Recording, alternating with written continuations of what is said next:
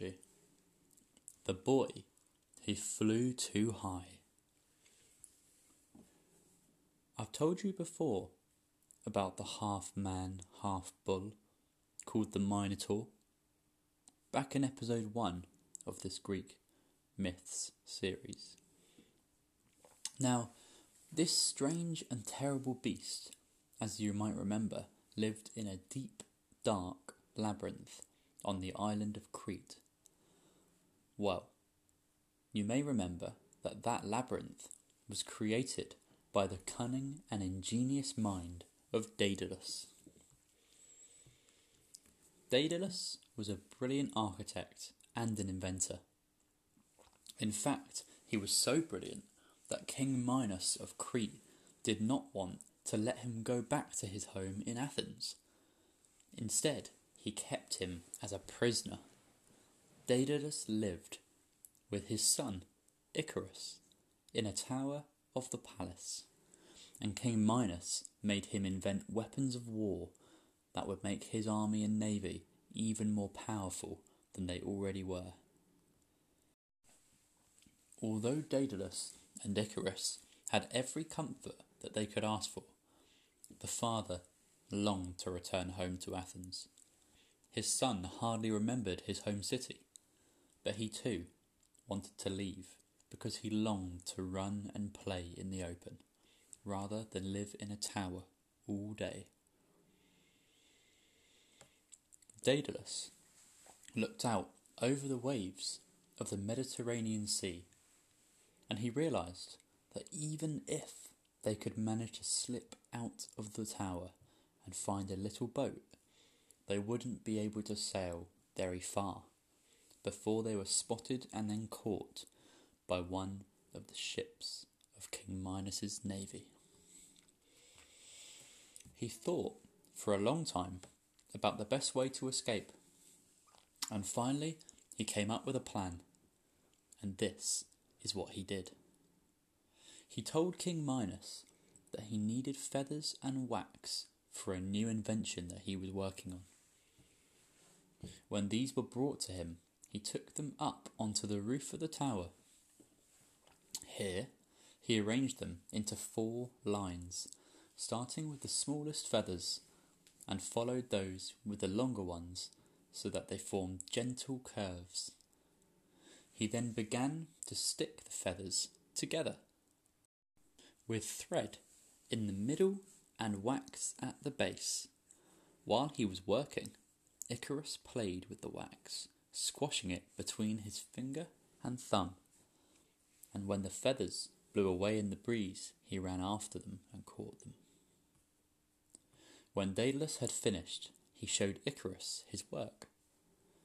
He had made the feathers into 2 pairs of wings.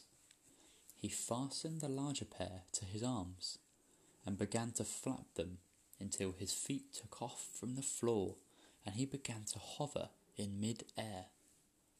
Icarus laughed with delight and could not wait to try out the smaller pair of wings. Over the next few days, father and son both practiced with them until little Icarus was almost as good at flying as his father was.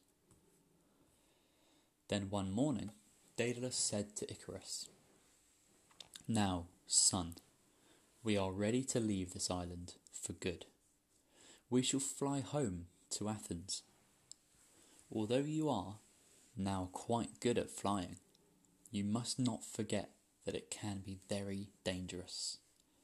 Listen to my instructions and be sure to follow them to the letter. At all times, follow me, for I will find the path back home. Do not veer off on a different flight path, or you will soon be lost. Do not fly too low, or your wings will fill with moisture from the waves, and if they will become too heavy for you, you will sink down. Nor should you fly too high, for the sun will heat the wax and your wings will fall apart. Have you understood all that I have said?" Little Icarus nodded to show his father that he had understood. Then Daedalus led his son up onto the battlements of the tower, and like a bird leading her fledglings from the nest for the first time, he jumped into mid-air and flapped his wings. Icarus followed soon after. If a fisherman or a shepherd had looked up just then, he would have seen two very unusual birds hovering above the waves. No doubt he would have thought that they had caught sight of two winged gods. Who could have believed that a mortal father and son had mastered the art of flight? Over the seas they sailed, and at first Icarus felt frightened, for he had never ventured very far in his practice flights.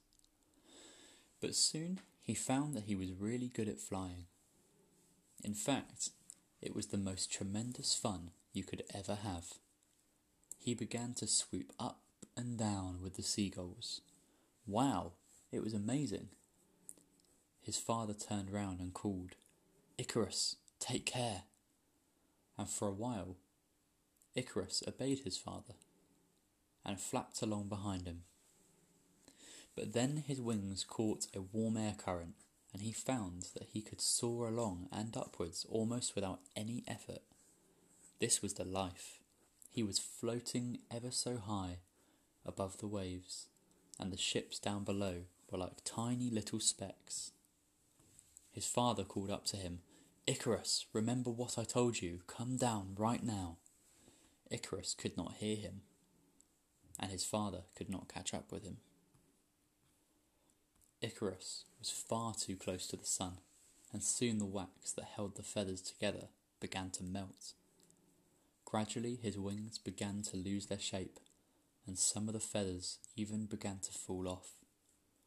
Icarus flapped his arms frantically, but it was too late. He had lost the power of flight, and down he plunged into the sea below.